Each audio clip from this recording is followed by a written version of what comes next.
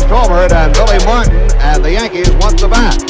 Look at Martin. Well, what they're talking about, Frank, is that he's got too much pine tar, and you've got to have a certain amount of distance from the trademark of the bat and the pine tar. And Nettles is leaving the field as if the game is over. Oh, he's just coming in. I'm not sure. They might have a legitimate gripe. They might be going to call George Brett out. Well, the Yankees win. He's out. Yes, sir. Brett is out. Look at this. Brett is out. And the team is back. He is out and having to be forcibly restrained from hitting plate umpire Tim McClellan.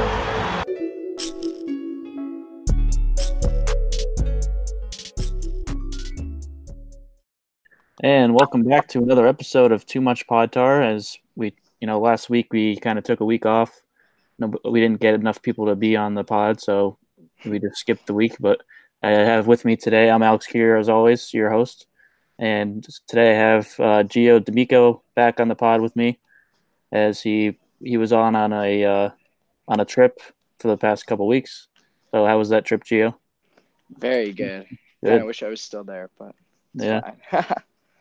And then Johnny Black, the Squirrel Creator, and he's been putting a lot of work in. He worked 27 hours the past 2 days, which he told us before the pod started. So I know he's been getting under like a lot of pressure, but that happens. Life happens. So hey, how's everything else going besides that, Johnny? Oh, it's good. I mean, the work, it sucks working, but you know what? It's overtime, so I can use it. I could always use the extra cash. Yeah, that's true.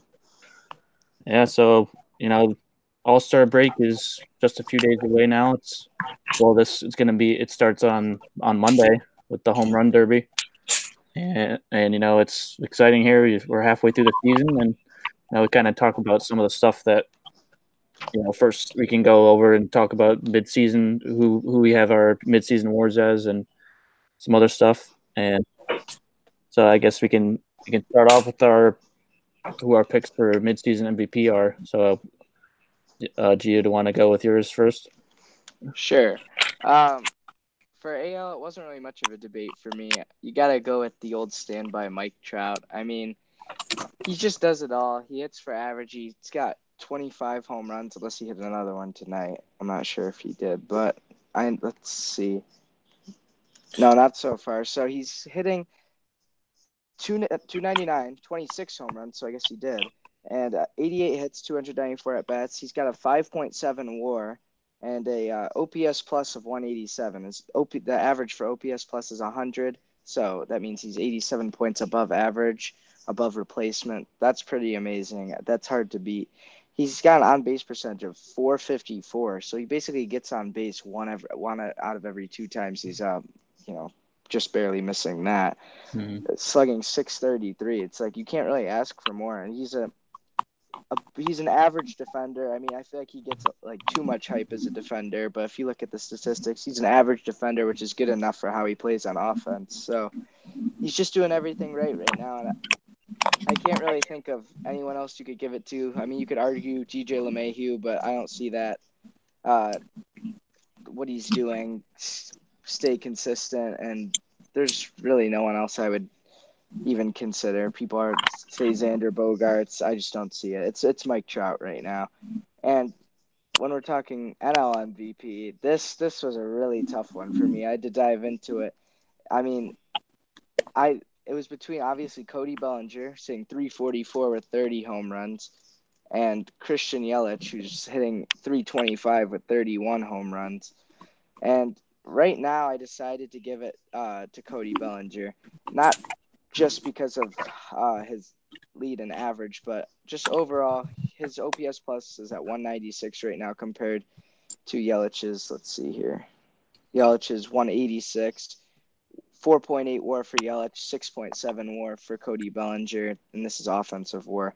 I mean, they're very comparable right now.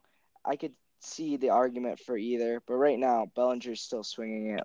At one point, he was over 400 for a consistent amount of time. We all knew that wouldn't stick, but the fact that he's above 340 is still impressive for someone who hit 260 last year and kind of struggled.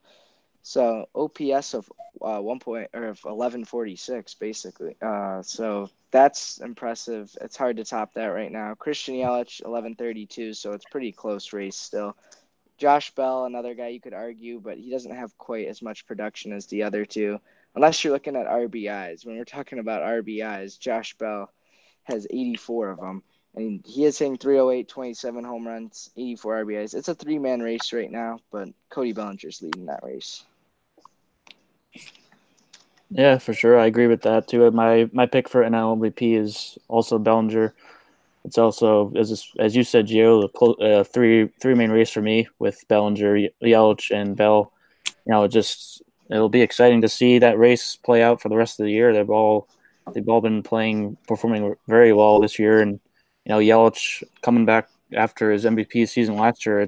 I'm kind of surprised how he's been able to keep it up this year. He's just been, I didn't think he'd putting up numbers this well. This far into the season, because he just kind of picked up where he left off and just hasn't stopped really. I know. Yeah. It's crazy. And then just for the AL MVP, just for the sake of arguing, I'm going with DJ LeMahieu for my MVP for first half. I'm not saying he's leading right now for the whole in the entire season MVP, but I think he's just what he's been able to do for the Yankees this year, hitting almost 500 with runners in scoring position this year, and he's leading. I know it's not everything, but he's leading in batting average for the AL. He's leading in hits. He's also I think right now he's fourth in OPS and second in RBIs. But I would say for the full season, he's right now he'd probably be second or third in MVPs. But I think just for this first half, I think he's kind of maybe a little bit ahead of Trout, just because of what he's been able to do for the Yankees. The most impressive thing about LeMahieu is the amount of RBIs he drives in from the leadoff position. I mean, that also shows good on the bottom of the Yankees lineup, getting on base for him to drive them in. So, yeah, I could see the argument for that. It's close right now.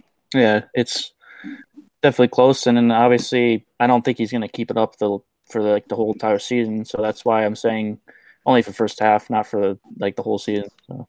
Mm-hmm. Well, if you use that argument for LeMahieu as far as what he's done for his team, that's part of the reason why I would say Yelich in the NL. Mm-hmm. Mm-hmm. Now I know Bellinger's been incredible. Yelich isn't far behind. I mean, they're comparable offensively. Bellinger's a better fielder. Mm-hmm. Yelich also has 19 stolen bases. Yeah. So take the base running and the fielding, okay, and the hitting is almost the what. But what Yelich has done for Milwaukee, the fact that they're in a virtual tie for the division lead, and the fact that the Dodgers are 15 games ahead of the Rockies with the best record in the major leagues.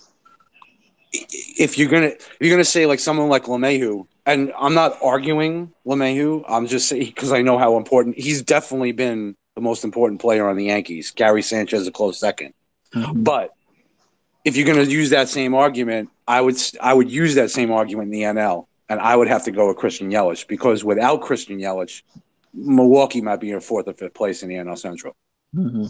Without Cody Bellinger on the Dodgers, they'd probably still be in first place. Yeah, that's true. You know what I mean? So I look at with all things being considered, obviously MVP has always been basically the best player in the league. I guess it's most valuable player, and you can argue how important the value of it is. I think the value is more of a tiebreaker at this point. And that's why Trout is in the top two every year, because he's just the best player in the world, But I would use that same argument with Christian Yelich because I think Christian Yelich has been more valuable with all things being considered and their stats being comparable. I would say Christian Yelich is more valuable of a player to his team than Cody Bellinger is. Not taking anything away from Bellinger because it's been awesome, but that was just my opinion for the NL. For the AL, it's got to be Trout. I mean, it's not. I don't know, man. I don't even think it's close. The only other guy I would consider is probably Alex Bregman, especially going forward, because I looked at his stats. Bregman's got a 242 BABIP, which is insane, insanely low. Yeah. You know, and it's contributing to his, like, I think his batting average is like 263. So I think that's hurting him. But he's an excellent fielder. He's a good base runner. His walk to strikeout ratio is actually better than Trout's. So I mean, this kid's gonna be an MVP sooner or later. And honestly, his underlying stats this year, if he goes back to, like, his BABIP gets back up to like the 290, 300 where it should be, and everything, the average should also go back around that point. And if he keeps walking at an 18% clip and only striking out at like 13, 14, I don't know. He's something special, Bregman. You know, so I just wanted to throw him in there. I mean, even with a 242 BABIP and a 263 average, he's still got a 3.6 WAR. I went by Fangraphs WAR, but of course Trout's got a 6. So I mean, it's not. And the funny thing is too, the comparison I wanted to make between both, as far as WAR goes with FWAR for the Fangraphs, Bellinger is 5.8, Yelich is 4.9, Trout is 6. But we talk about Bellinger and Yelich, like, look at the year that Bellinger is having. It's so amazing and everything. Like, they get all the hype, and Trout just does what he does and is the man. You know, the best player in the league. It's incredible that he just doesn't even get any pub anymore. I hate You to know, be that he guy just does who what he says does. this. Yeah, I hate to be the guy who says this because some people are just going to disagree. But Mike Trout is still an underrated player just because of, like, how, like, people don't respect him because they don't see him on TV a lot, first of all. Second of all, I would agree with that. Yeah. And second of all, he, like, the production that he has consistently year after year just goes overlooked. All the hype right now is, like you said, around Yelich and Bellinger. And yeah, they have higher batting averages and a few more home runs. But Mike Trout's without Mike Trout, the Angels are sitting in last place, and it's not even close right now. They don't have anybody else that's like they don't have any flashy players other than Shohei Ohtani, and he's not gonna take that team out of the basement of the division. Like, Mike Trout's one of the best players. If he keeps up his consistency how he's playing, he'll be one of the best players in baseball history, and I'm not hesitant to say that. So the fact that he still gets overlooked in some aspects just is crazy to me. Well, I looked it up the other day. I think we were talking about it maybe on the chats or something. And Mike Trout's going to be 28 years old next month. Yeah. Okay, he's going to be 28. He is 72nd all time in WAR. It's insane. Like, he's top 75 all time, and he's not even 28 yet. Yeah. If he keeps this production up, even for another 5 years at a 10 WAR per year, that's 119, 120 WAR. Yeah. I mean, the dude at 32 years old could be top 10 all time. Yeah. That's insane. That's just nuts. It is. I mean, we could be talking possibly, but I mean, we look at his contract that he just signed. If he plays it out now, we can't expect him to play to the level he does now 10 years from now. But we could be witnessing the best player ever. Yeah. It's a real possibility. And and he still just doesn't. He's not. Something about Mike Trout isn't flashy, and that's not a bad thing. There's just like he's humble. He's just goes out and plays. I feel like even if he was on a team like the Dodgers or something, he still wouldn't have the stardom. Well, he has stardom, but he wouldn't be looked at like Cody Bellinger is, because Bellinger's got like a little bit of swagger. You know, he's confident, and everyone likes Cody Bellinger. Everyone likes Mike Trout too, but he plays on the wrong side of LA. But he's still in LA in the spotlight, and he manages to stay humble and to be a guy for the fans. Like, how many big name baseball players over time like sign autographs for pretty much every fan they see? And he's also going to be an Angel for the rest of his career. Yeah, that's rare. Staying on that says a lot. I mean, barring trade, but he would have to, he would have to approve it Right. in another year or two. Well, with the 10-5 rights anyway. So, and I'm sure he has an open trade. But, so if he's the Angels center fielder for 20 years and he could put up like 130, 140 WAR, if not more. I mean, seriously, we're seriously talking about a top 5 player all time. Yeah. It's a shame that he hasn't had more playoff experience just because he doesn't have a team around him. Yeah. I was glad Ohtani joined the Angels because I wanted to see, Mike Trout have some success built around him. Like, as a Yankee fan, I knew there was no way he was coming to New York. That would just be too crazy. So the Angels would be my second pick, though, because I want to see Mike Trout and his team have success. And, they've got a couple good guys in their system. They've got Joe Adele, who will be ready in probably 2 years, I would imagine. Yeah. I like him a lot. I love Joe Adele. He's one of my favorite prospects. They've got some good stuff in the system. They've got this young kid, Griffin Canning, who knows how to pitch. That's for sure. His ERA is a little inflated right now, but he definitely has what it takes. So the organization's kind of looking in the right place right now. Once you ditch Pujols' contract, you'll really be able to do much more in free agency too. Right. Yeah. It's just a shame what's happened to the Angels too. I mean, it's Tyler Skaggs this week was just like horrible.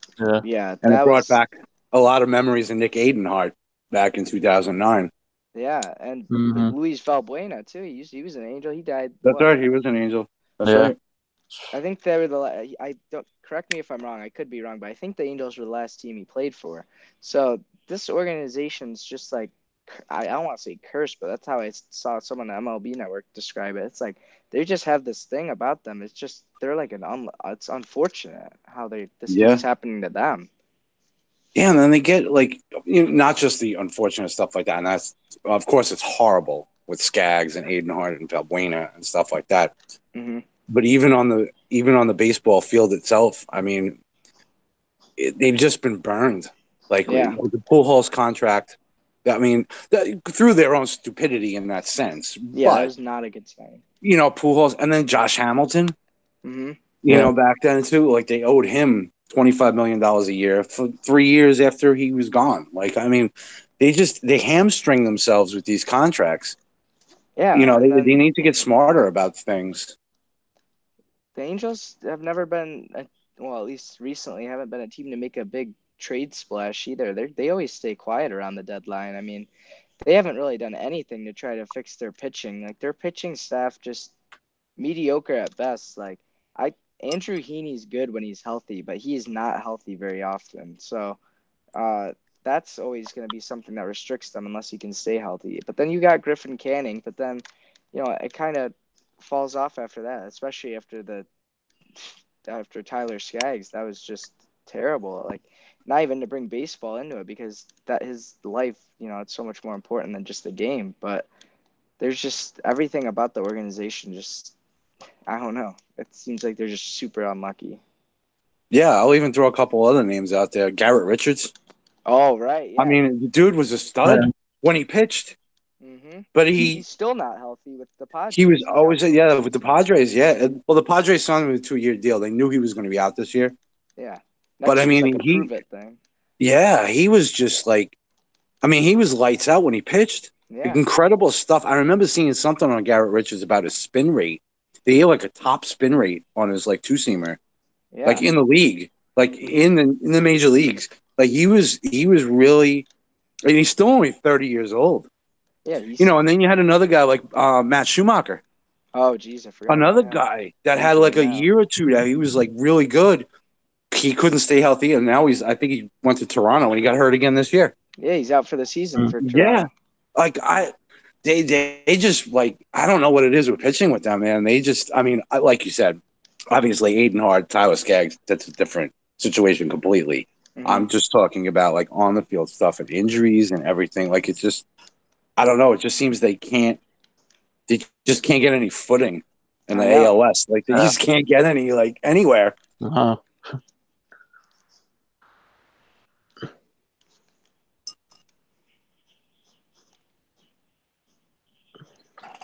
Mm-hmm. Yeah. Do you guys want to move on to like the next awards? Sure. Yeah. Yeah. So I guess we can move on to Cy Young. I guess John, do you want to start with that one? All right, we'll start with National League. I have to go with Ryu from the Dodgers at this point. It's close with Scherzer. Mm-hmm. I think the two of them are really close. Ryu's just putting up insane numbers right now, though. You know, and Scherzer feels to me, I was looking back on it, and him to the Cy Young Award feels to me kind of like Trout with the MVP. Oh yeah. Because he's like the best pitcher in the, you know, Trout's the best player in the American League, but he doesn't always win the MVP. He finishes second half the time. Mm-hmm. You know, and Scherzer is kind of the same. He's been a top 2 finish for the last 6 years. You know, and it just seems that he's that consistent guy that's going to go out to 200 innings, strike out 270, you know, do his thing, pitch to like a 2-something ERA. You know, and Ryu this year, Ryu 10-2 with a 1.73. He leads the league in ERA. He leads the league in ERA plus at 2.42. He leads the league in WHIP at .908. And he's got 99 strikeouts compared to 10 walks, which is insane. He's been incredible this year. Now Scherzer, on the other hand, like we said, Scherzer leads the league with 170 Ks. He's got a 2.43. You know, it's like I said, like Scherzer is like Trout. You can give him the Cy Young. You can make an argument for him for the Cy Young every single year. Mm-hmm. But there seems to be always someone there that puts up the season that challenges him. And I think Ryu's that guy. And as of right now, if Ryu keeps that ERA below 2, I know ERA isn't everything, and I know, you know, we can look at FIP and XFIP and CRA and all that stuff. But I don't know. With a 1.73 ERA and a 99 to 10 K to walk rate, I mean, granted, Scherzer's got a 170 to 22 K to walk rate, so it's not like it's that bad either. No. But I just think, you know, and Ryu's got 10 wins. If Ryu can pull a Blake Snell this year. You know, Snell won the AL Cy last year. If Ryu can have the same type of year, win 20 games, and have a sub-2 ERA, with that kind of strikeout to walk rate and that kind of whip, I think he'll win the Cy Young Award. And I think he'll deserve it. Mm-hmm. Yeah. Yeah. As far as the AL goes, the AL's a little closer. Mm-hmm. I have it as a 3-team race. If I was going to call it right now, I probably would go Charlie Morton. But for me, it's between Morton, Giolito, and Cole. Mm-hmm. I think Cole's going to win it. Yeah. He's the only one out of those 3 that is severely underperforming his FIP and underperforming everything else. He's been bitten by the home run bug. He's got almost a 20% home run to fly ball ratio this year, Cole. Yeah, that's insane. Yeah. But he's leading the league in strikeouts per 9, over 13 strikeouts per 9. I mean, his xFIP is 2.68. His ERA is 3.28. You know, the other guys, their xFIPs, let's see, Giolito, 2.72 ERA, xFIP 3.83. So he's outperforming his numbers. Morton's 2.36 ERA, xFIP's 3.23. We know that Tampa Bay plays good defense, so, I mean, that's going to help him anyway. Mm-hmm. But, like I said, right now I might have to hand it to Morton, but Cole just has the underlying numbers that he's going to improve. Out of the 3, he's got the lowest left on base percentage. He's got the highest BABIP. It's just the home runs that are killing him as far as his ERA goes. But if he can get that ERA below 3 and strike out 250 guys, and, like, you know, I think Cole can win it. But as of right now, I think I'd have to hand it to Morton. Yeah. Lance Lynn. I just want to mention Lance Lynn because Lance Lynn actually leads AL starters in WAR. But he's got a 3.91 ERA. And I just don't see that one. Condone that. That's just Yeah. not. I mean, I know ERA. Like I said, ERA is not the be all end all, and obviously it's a dying stat, kind of like batting average. But I'm sorry if you have a 3.9, it just doesn't cut it No, for a Cy yeah, Young award. I So agree. you know, so yeah, those are my guys. I would say Morton right now, but I think Cole's going to win it. And then in the National League, Ryu right now, and Ryu and Scherzer neck and neck. Yeah. Mhm. All right. So for AL, it was a two-person race for me if I'm calling it right now. I couldn't condone giving it to Garrett Cole for mid-season award just because of his, like you said, the amount of home runs he's giving up. Over the course of time at the end of the season, he definitely is going to improve, and I could definitely see him win it. But if I'm calling it right now, I'm giving it to Lucas Giolito. I mean, this guy's improved insanely. Not that even matters for the award, but it's just important to bring it up. Last year he was 10-13 with a 6.13 ERA. Like, if you have that ERA as a starter, he pitched over 30 games. That's just there was something wrong, and he really put in a lot of work to fix whatever was wrong. His walk rate is way down. His strikeout rate is through the roof. It was 6.5 Ks per nine last year, up to 10.8 Ks per nine this year.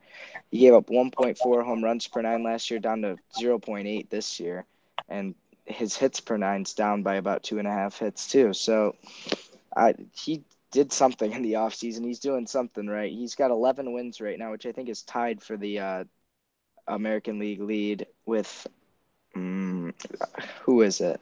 Is it Mike Minor? Let me see. Oh, this is gonna bother me. I don't have. I think it might be It's either Minor or Lynn. I think it's Minor. Yeah. Yeah, one of the Rangers pictures. Let's see. One of them's 11-4. I think it might be Lance Lynn is 11-4. Yeah, Minor's got 8 wins. So he's tied with Lance Lynn. So Lance Lynn for the AL lead in wins right now, 11-2, 2.72 ERA. He's got 3.7 WAR right now, and his WHIP is 1.021, which is very good. I don't know if he's out. I mean, everything suggests that he's outperforming his numbers right now, but if he can somewhat stick to what he's doing right now, then I could see him taking home the award. Like, his strikeout rate is high. It's not as high as Garrett Cole's, but nobody's strikeout rate is, at least among starters.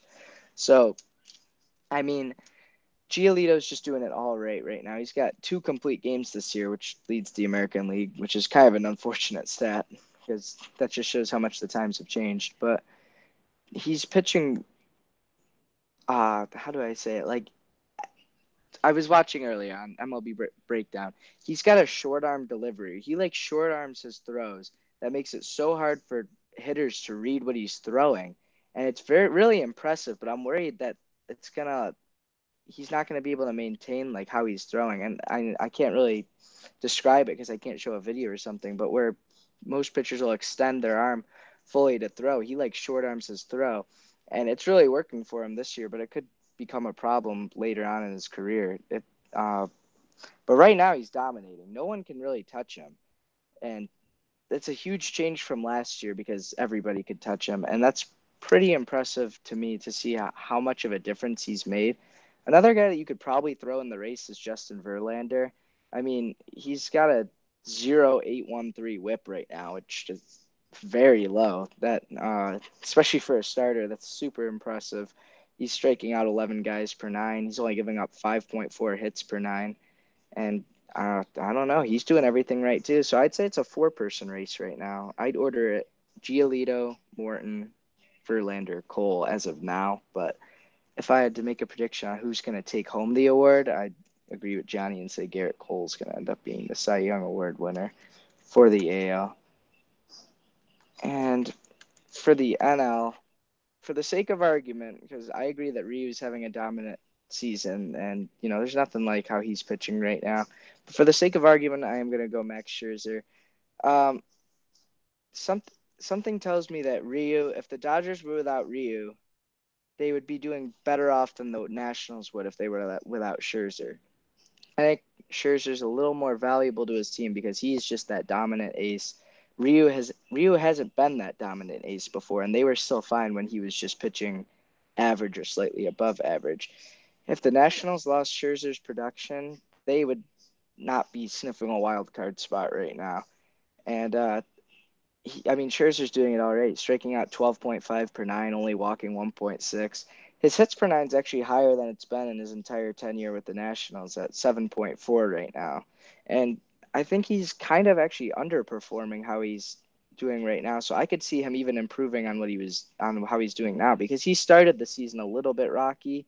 So he's kind of trying to work back from that. But it's really just a two-person race for me in the NL. There's a couple people who are close, but between Scherzer and Ryu, I would just give it to Scherzer.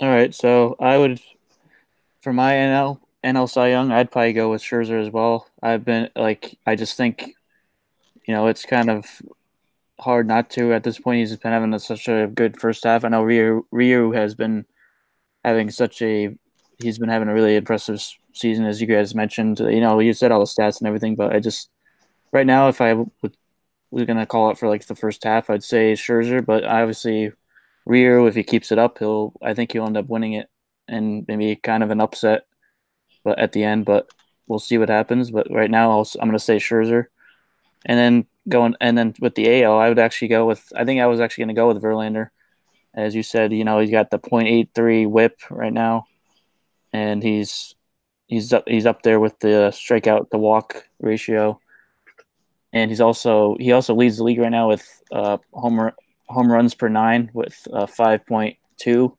That was from, I think, yesterday, which I don't know if I changed since. That was from his last start, so I don't know if it changed or not. So it was 5.2 before his last start. But then, yeah, those are my guys, Verlander and Scherzer, right now for midseason. But obviously, all those things can change. It's only the first half of the season, and a lot of things will end up changing, and I'll change my mind about it. But we'll see. It's going to be exciting for sure. These award races are going to be exciting to watch. You know what's insane about Verlander is I was reading something today. He's given up 26 home runs already this year, and he basically leads the league in hits per nine. Like, it's so weird when he gets hit, like it goes over the fence. It's so odd. Yeah. He's such an anomaly, Verlander. We talk about that sometimes. Like, guys just outperform. They just consistently outperform, and I think Verlander is one of them. Yes, he has impeccable control, and he throws hard, and he knows his stuff, and he strikes out a lot of guys and everything. But it's so weird that he can get. But Scherzer's like that too. You look at last year. Scherzer gave up like 20-something home runs, where DeGrom only gave up 10. Yeah. So Scherzer is in that same mold somewhat. If you're gonna give up a home run, I'd like to know how many of those 26 home runs Verlander gave up were solo shots. Yeah. Because he doesn't walk anybody, and he doesn't give up any hits. So I would guess it's just interesting. Yeah, it's just interesting that he gets hit by the home run bug on a consistent basis too. Because Verlander and Scherzer both, like, they give up home runs. Mm-hmm. And a lot of times that's what hurts Scherzer is the sense that he'll lose games 2-0 because he gave up two solo home runs. Look at opening day this year. He lost 2-0 to DeGrom, and the first run was Robbie Cano at a home run off him in the first inning. Yeah, like, you know what I mean? Like, that's a Scherzer game. He still struck out like 12. But those are the type of games that Scherzer and Verlander both have. Kind of weird. Yeah, and to your point about solo home runs, he's only had 26 home runs, 42 earned runs all year. So, that's insane. There's no way he's given up like more than 4 or 5 home runs that were not solo shots. He's giving up runs in other ways, obviously. So, he gives up home runs at the right moment, I guess. Yeah. Well, he just keeps everyone else off base. Yeah. So when he makes a mistake and it's hit over the fence, oh well, that's one run. Yeah. That's all you're getting. That's basically the way it goes. It's crazy. Exactly. And another guy I wanted to throw in there for, kind of a dark horse right now for the National League is Luis Castillo, who's been having a really good first half. Right now he's 8-3 with a 2.29 ERA, 124 strikeouts, and he's also only given up a 169 batting average against right now. So, and that leads the league. So he's definitely in the race right now. I think he's probably like the fourth. I think he's the fourth guy on the list right now for me. Yeah. So he'll definitely be in the race. Sorry, go ahead. No, go ahead. I was just gonna say the thing that worries me about Ryu is that Ryu's not a big strikeout guy. Mhm. Ryu likes pitching to contact. I mean, that's how he gets it done, and that works for some people. Works for pitchers like Zach Britton, who gives up like 70% ground balls. But for a starter like that, I don't really love that he's not a huge strikeout guy, just because the fact that if he does make mistakes when he's trying to get contact, that ball is going to go a long way probably. So that's what leads me to think he's overperforming right now because A, he's never pitched this good before in his life, and B, there's just no way that I shouldn't say there's no way because he's doing it right now, but I don't see a way that he's going to be able to maintain this if he's not striking guys out. If he's willing to give up contact, it better be soft contact. Mm-hmm. Well, I'd like to take a look because I had a big thing this year about all these fantasy people talking about Blake Snell after last season.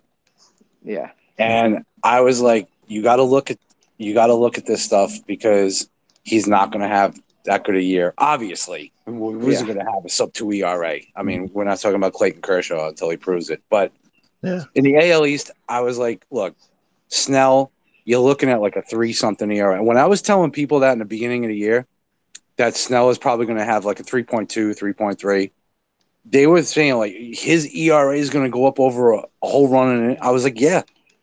I was like, do you think this guy's going to have like a 2-something ERA? No, that's not going to happen. Because you looked at his peripherals. Yes, Snell has strikeout stuff, no doubt. But left on base percentage is a huge thing for me because it normalizes. It's almost like BABIP in a sense, where it normalizes. Blake Snell led the American League. Yeah, I think he led major leagues. He had an 88% left on base percentage last year. 88.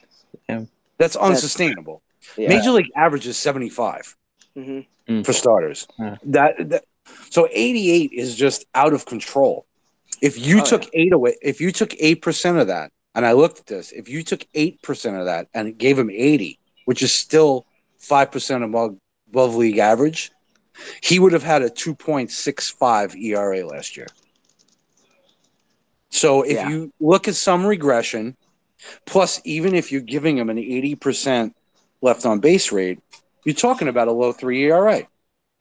But no one wanted to listen to me in the beginning of the year, and people would draft Blake Snell in the first round. So exactly. Well, there you go. Now he's got a 5 ERA. So I don't.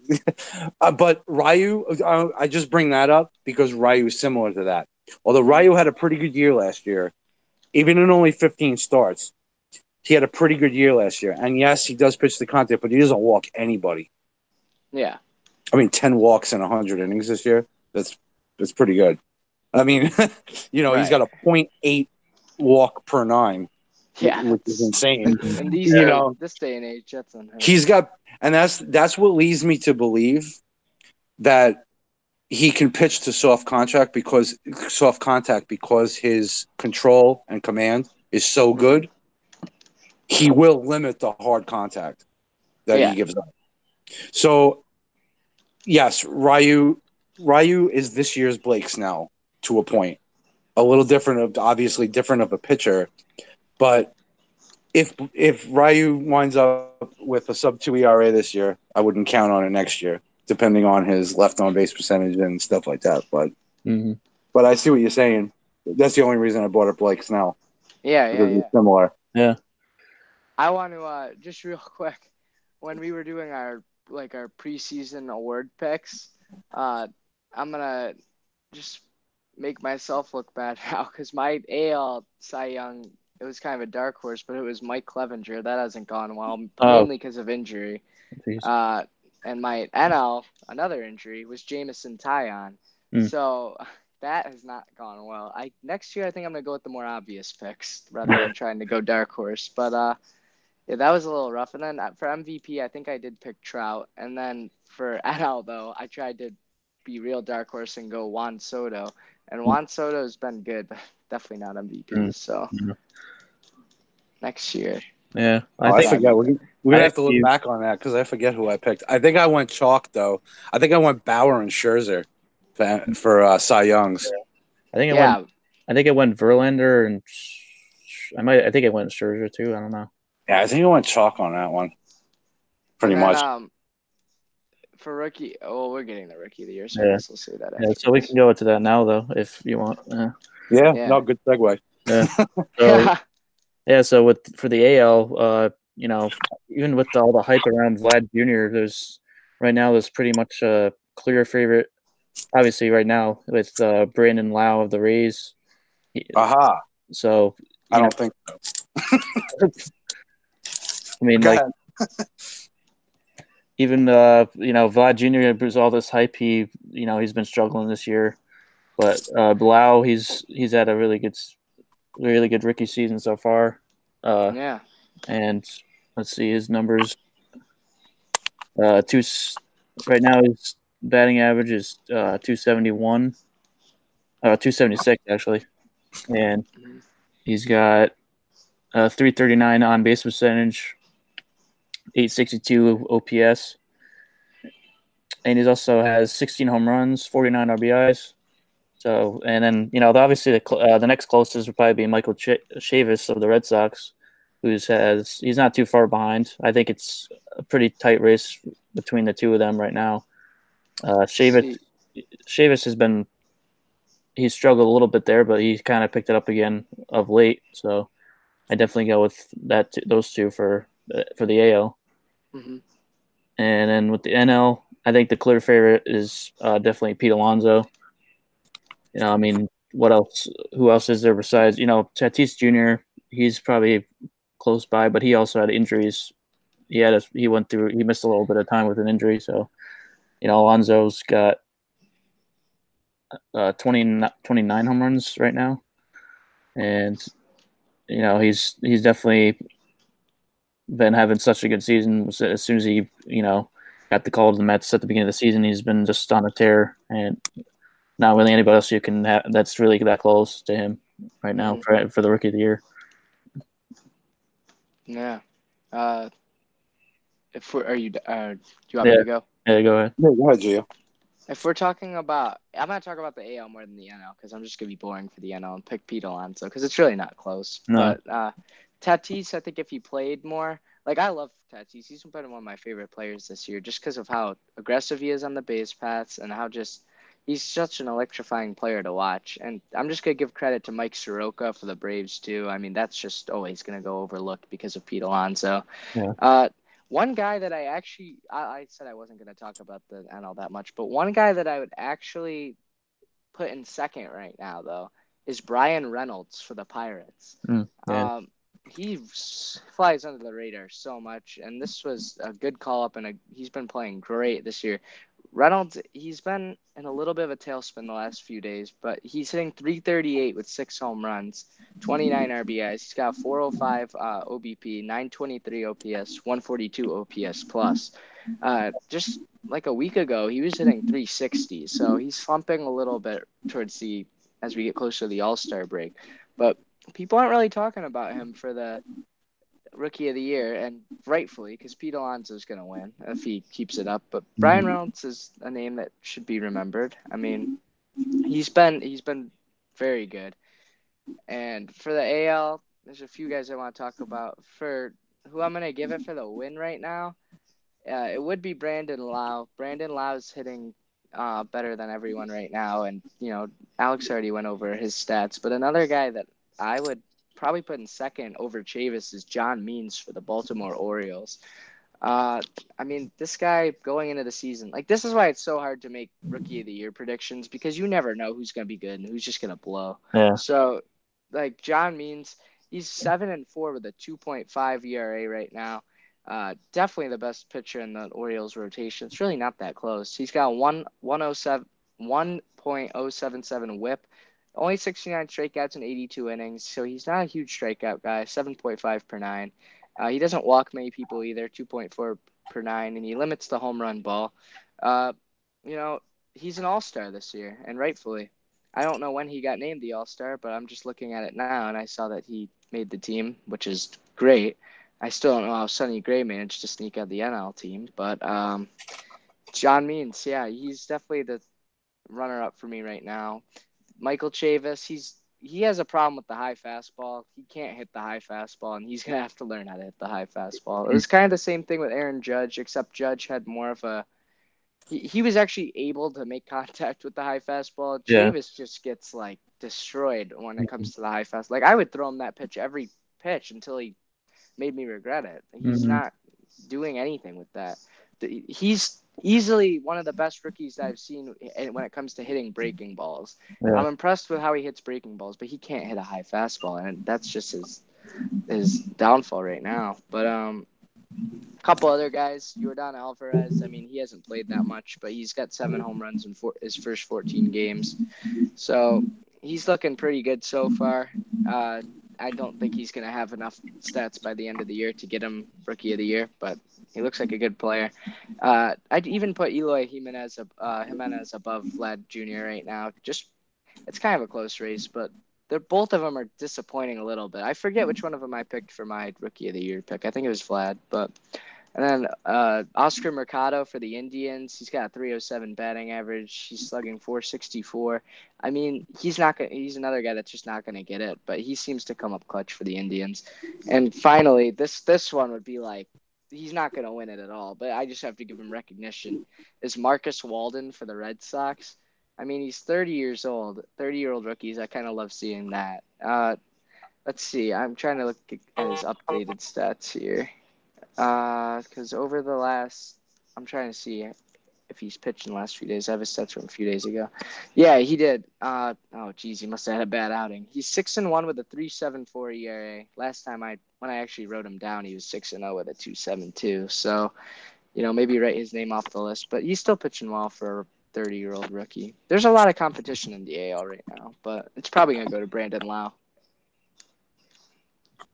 Well, I'm going to bring up a name in the AL that neither one of you guys mentioned. Oh, geez. Dan Vogelbach. Oh, geez, yeah. Dan Vogelbach, all right?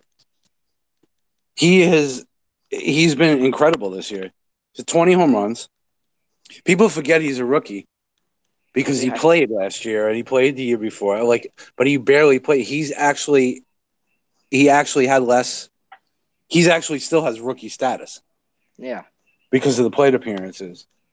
And he's been incredible this year. 18% walk rate, only a 22.5 strikeout rate. Compared to Brandon Lau, who's got 7.2 walk rate, 33.9 strikeout rate. Yeah. Chavis strikes out about the same amount, 32.9. Vogelbach compared to Lau, WRC is 139 to 128. And the thing I don't like about Lau is that he's got a 381 BABIP, which I can see falling off. I mean, yes, we're talking about midseason awards, so I get it and everything. But even at midseason, Vogelbach's got more home runs. I mean, the overall F-WAR goes slightly to Lau. Mm-hmm. It's 2.8, 3.6. But I still think Vogelbach he's a much better hitter at this point. Yeah, and I think he's getting way overlooked because neither one of you guys mentioned him. I'm not gonna lie, I kind of forgot he was a rookie. Yeah. Because he played the last 2 years. I should have brought that up. Me too. Yeah, he only had 104 plate appearances last year, and he only had about 15 for the Cubs, like a couple of years ago. Like he hasn't played. He still technically has rookie status. So he's like kind of like that guy, Marcus Walden you were talking about, 30-year-old rookie. Well, Vogelbach's not 30, but he's like a 27-year-old rookie. Yeah. So I just want to bring him up. I picked him up in a bunch of my fantasy leagues earlier in the year, so I mean that's why I wanted to blow him up a little bit. Yeah. But I still think, like, looking at the stats and everything, I would give it to Vogelbach right now. The walk to strikeout rate is incredible. And the fact that he's got a 254 BABIP and Lau has a 381 just tells me that, things are going to – now, granted, Vogelbach's a power-hitting left-hander. Hits the ball in the air a lot. His BABIP is not going to be much over 250, 260. So, I mean, whatever. So I'm not expecting that to go up. I'm expecting Lau's to go down a little bit, though. Because it's not like Brandon Lau is like a speed demon where he's going to have like a 360 BABIP from the left-hand side or something like that. So I expect that to go down a bit. As far as the NL goes, you got to give it to Pete Alonso at this point. Mm-hmm. Yeah. Tatis could definitely challenge him. And I like the mention of Brian Reynolds because I think Brian Reynolds has been definitely under the radar. He plays in Pittsburgh, so you'd expect that. But, I mean, Alonso's just been – 29 home runs. We were just talking about Yelich and Bellinger with 31 and 30. Yeah. Exactly. And this dude's a rookie on a bad team. Yeah. At least Bellinger and Yelich play on, in good lineups. Alonso's been carrying that lineup as a rookie from, day one, which is incredible. Tatis, I agree with you, Gio. He's, electrifying player. What is it, 12 home runs, 13 stolen bases. Plays a premium position. Tags up on pop-ups to second. Yeah, he's just I saw that. He's just ridiculous. But another thing I look at, like we said about BABIP, Tatis has a 429 BABIP. That's not lasting. Right. No way. So the league's going to catch up to him a little bit, and everything like that. It's close as far as WRC. WRC plus, Alonso's got 161, Tatis is 158. They both have the exact same WOBA, 411. Mm-hmm. So, they've been comparable. It's just the fact that, Alonso's played 30 more games, 35 more games than Tatis has. But going forward, if Tatis can keep it going, which I don't think he will at this rate, but if he can keep it going, he's going to make it a fight. But, I think Alonso – you mentioned Aaron Judge the other day, before. Yeah. And I think Pete Alonso's having that Aaron Judge rookie year. Judge hit 52 home runs. I could see Pete Alonso doing that. He's got 29 already. Yeah. What's to say he can't hit 50? So something like that, I think would definitely put him over the edge. So I'd give it to Alonso in the National League. Yeah. Yeah, another award I wanted to talk about was the the Managers of the Year. And start off for the AL, I think it's probably a two-guy race right now between Aaron Boone of the Yankees and Rocco Baldelli of your Twins, Johnny. Yeah.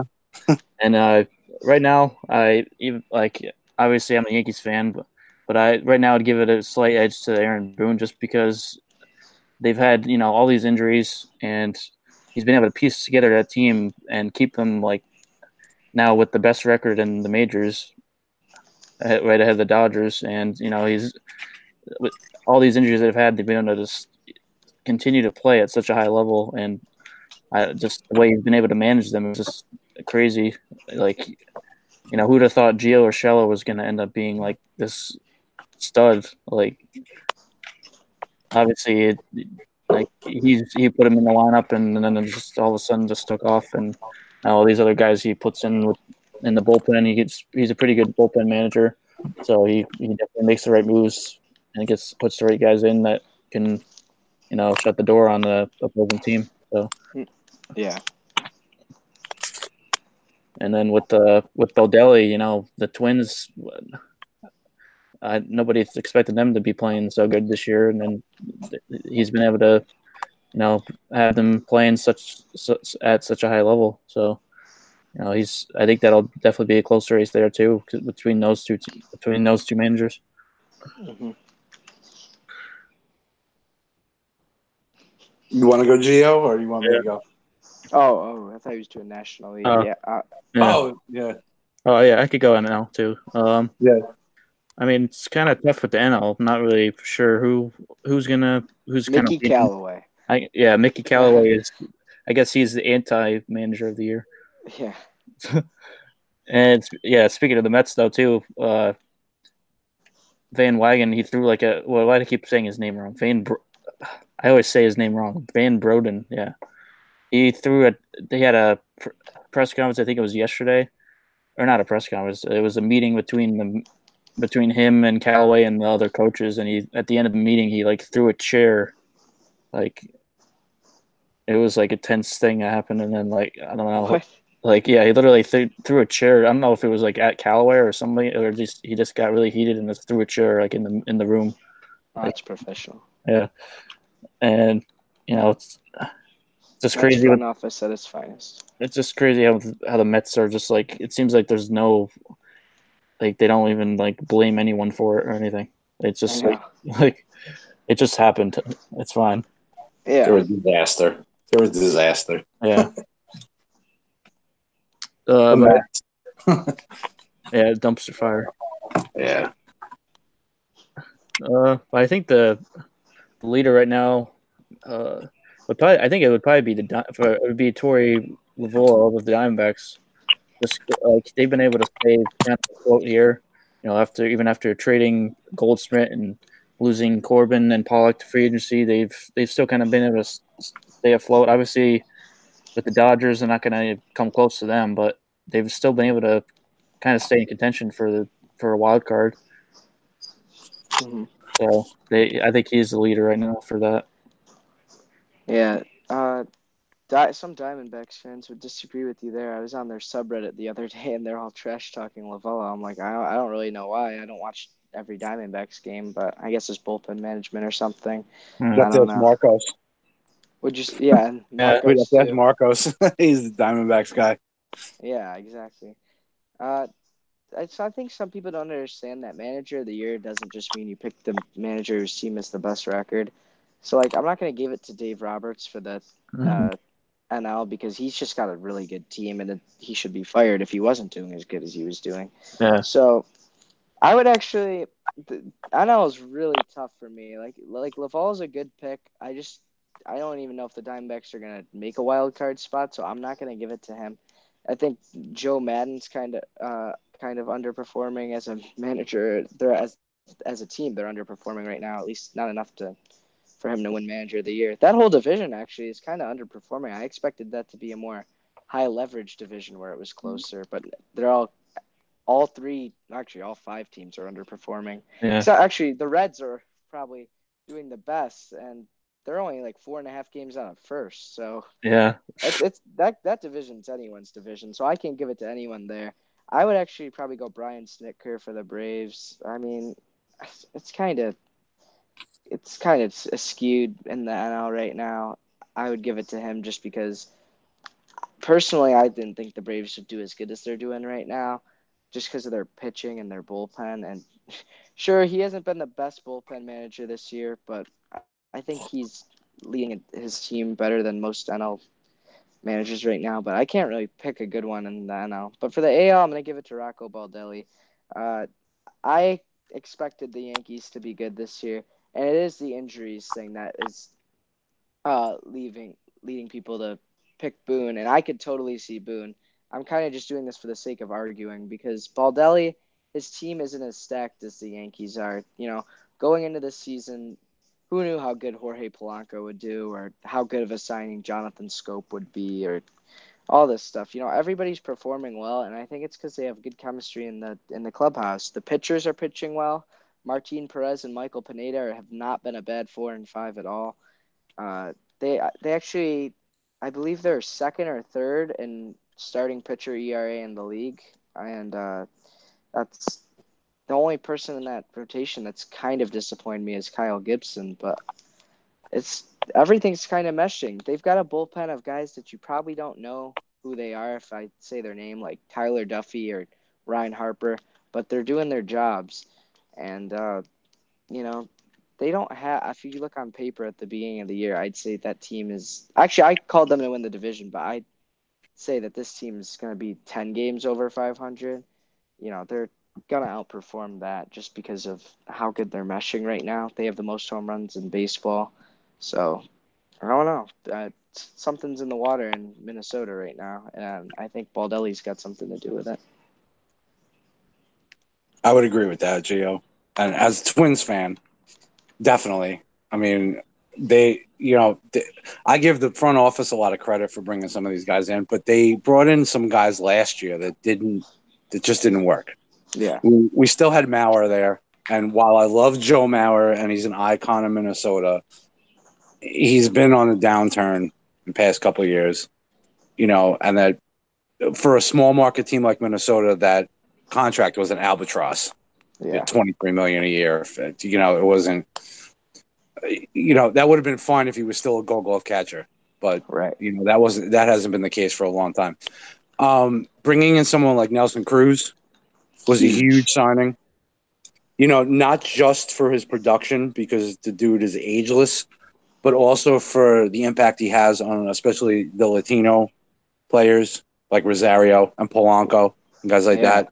Max Kepler's turnaround this year. Mm-hmm. He finally started hitting lefties again, like stuff like that. And I think Baldelli, you know what it is? The reason I give it to Baldelli over Boone, and I understand the Yankees, yes, on paper, but of course the paper lineup, was missing 7 guys rather than the 9 that you thought was starting. But you know what it is? It's the culture. Mm-hmm. It's the culture of winning. And the Yankees have had a winning record for 20 years in a row now? It's the Yankees. Mm-hmm. The Twins aren't like that.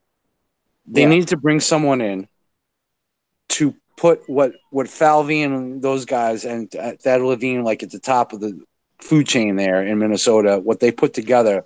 They needed a guy in the trenches like Baldelli to get this chemistry and get this culture working. And I think it's working. Like you said, the chemistry is working.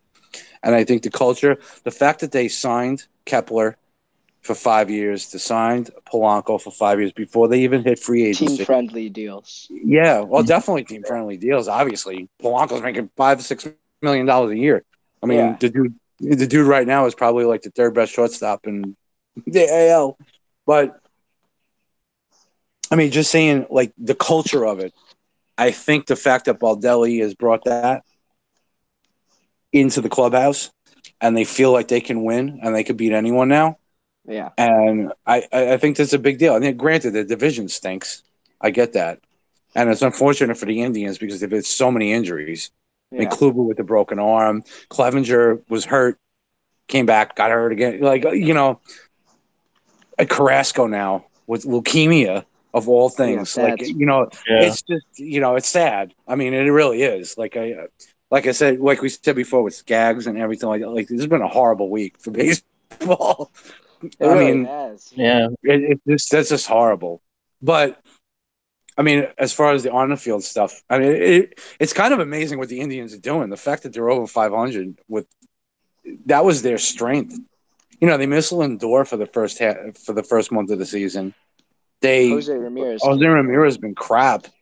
I mean, they're lucky they have Carlos Santana back. Yeah, I know. And for their pitching staff, which was supposed to be they had the best rotation on paper, like we say, in the beginning of the season. They had the best rotation 1 through 5 in baseball. Yeah. Basically. And they were missing 3 of them. Yep. And Bauer was like up and down in the beginning of the year too. Yeah. Bieber stepped up and everything, but I mean, Zach and Plesac wasn't bad either. Zach Plesac, but I mean, we'll talk about manager of the year. I'll give it to Baldelli, but my favorite manager in the major leagues that I've said this for a long time, even though he never managed for my team, is Tito Francona. Oh yeah, Tito's awesome. Tito is awesome, and I think he deserves a lot of credit. I mean, if the Indians win a wild card with all their injuries too, I just love Tito though. But I'll give it to Baldelli. As far as the National League, I'd have to agree with Atlanta because I thought Atlanta was going to fall off this year. I think their pitching would take a step back, which it has. Soroka's pitch stepped up, and stuff. I mean, Freeman is Freeman. Acuna is Acuna. Albie is doing his thing. They had the lineup. But I think it's going to come down. Right now, I'd give it to Snitker because they're leading the division. Mm-hmm. Like you said before, you can't give it to Dave Roberts. Dodgers are the Right. Dodgers. I wouldn't give it to him. And as far as Madden or Council, like for the Cubs or Brewers, who are basically tied for the rest of the division is so close too, it's hard to call. I'd have to say by the end of the year, I'm going to give a little shout out to Dave Martinez for the Nationals because they're always favored. They're always looking, and they were actually my pick to go to the World Series. All right. Mine too. They were my pick to win the But- division at least. I picked them to actually win the National League. I think I picked them to win the World Series, believe it or not. But yeah, I did. I picked them to win the World Series. After they get rid of Bryce Harper, they go win the World Series. On paper, man, they look good. But let's put it this way. Now, the Nationals started off 19-31 in their first 50 games. People were like, well, here we go. The same old Nationals. Martinez getting – they're 27-11 since then. Yeah. So if Martinez can start off those first 50 games like that basically first third of the season, and he can get this team to win that division, that wins it for me. So I think it's a wait and see type thing. Right now, it's probably Snitker because they are winning the NL East in what we thought was going to be a tough NL East, aside from the Marlins. But whoever wins that NL East, I think either Kapler or Snitker or Martinez, I think will win. I think will win the Manager of the Year. Yeah. You know who I like as a manager, and they're in unfortunate circumstances with their team right now. But Brandon Hyde for the Orioles, he seems like he knows what he's doing in there. Like, who would want to manage the Orioles at this point? Yeah, so, it's not his fault that they're terrible. They're just a bad team. No, they don't have any pitching except John Means. And who knew that was going to be a thing? And their lineup consists of if you showed someone who is just a Trey Mancini and 8 other guys. Yeah, exactly. Basically. Exactly. I was going to say Trey Mancini. Maybe some people know who Renato Nunez is, but probably not. And the rest of the team. And the bullpen, I could name a couple guys, but most people probably couldn't. So there's just a terrible team. But one thing I like about him is he always sticks up for his players. He's gotten thrown out of games quite a few times already this year. And, that's one of my favorite traits about managers, not willing to get thrown out of a game, hopefully not in important circumstances, but to defend your players. And the culture in Baltimore, although how bad they are, it doesn't seem like the culture is terrible right now. And I think Hyde's a big part of that. So, once that team actually gets some pieces, then they could be I'll give them 5 or 6 years to be good, but yeah, it's going to be a little while. Yeah. Especially in that division. And I just did an article about the Marlins. I think the Marlins are playoff contenders in 2 years because of how good their pitching is. Yeah, I like that article. Jordan Yamamoto, thank you. Jordan Yamamoto has been only 4 starts so far, but he's got a 1.2 something ERA, and he's 3-0. So he is looking really good. And then you got guys like Zach Gallen, who's supposed to be good. He's pitched mediocre so far. You've got Sandy Alcantara, the Marlins lone all-star, which I don't know how they picked him over a couple other guys, but they did. Yeah. So there's him. There's Trevor Richards, who's, I feel like he's got a lot of potential. And then Caleb Smith, who I think should have been the all-star pick, but he was injured. So and then there's a lot of guys in the farm system. They got Sixto Sanchez from the Phillies in the JT Realmuto trade. Yeah. And guys Pablo like Lopez. Eliezer Hernandez. Yeah, Pablo, that's who I was thinking of. Pablo Lopez. Yeah, another guy. Eliezer Yeah. Hernandez. I said in the article, they need to trade some of this pitching for bats because they have too many starting pitchers for the future, and they have not enough bats. If you look at their top prospects, they've got maybe 3 or 4 guys who are going to come up and hit for them in the next 3 or 4 years, and I'm not sure about some of their production, so they're going to need to make some moves when it comes to free agency and trading for some bats in that lineup. Yeah, I agree with that. It was a great article, Jo, definitely. And I agree with you. That's where you start out, the starting pitching. They're going about it that way. this is the way Atlanta went about it. You know, you look at rebuilding teams, and Atlanta went about it that way because they traded for Sean Newcomb, they traded for Mike Fultonavich, they drafted guys like Kyle Wright, Mike Soroka. You know, the Cubs and Astros went about it the other way. Yeah. They drafted hitters. The Cubs drafted Ian Happ, Eloy Jimenez, Javi Baez, Chris Bryant. You know, they went all hitting and spent the money on free agent pitching. Yeah. Well, they had Kyle Hendricks and everything, but they spent the money on John Lester, John Lackey, Cole Hamels, guys like that. Same thing with the Astros.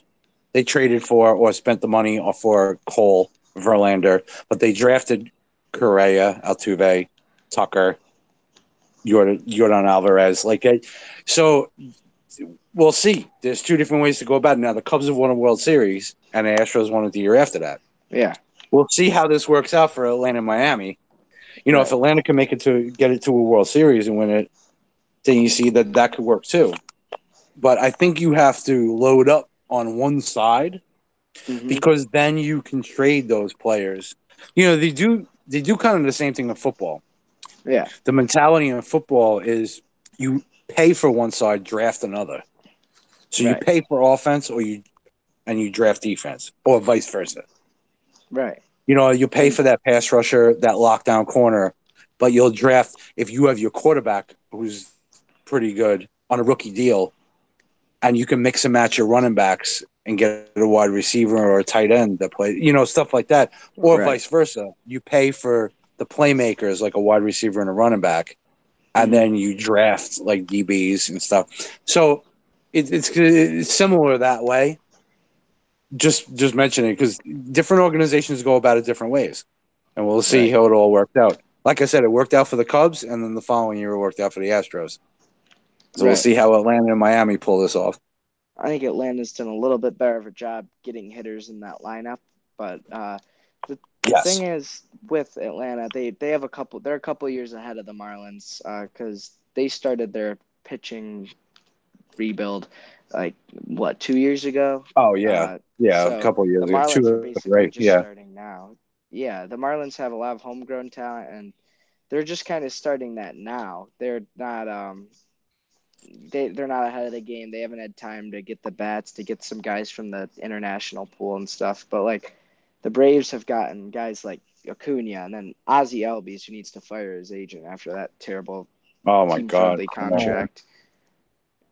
But then they've got guys, Freddie Freeman. They just go out and sign Josh Donaldson, who's underperformed a little bit, but he's got the power still. So they put a good team together. Yeah, they definitely have. They surprised me a little bit this year. Yeah. So far. Right. Yeah.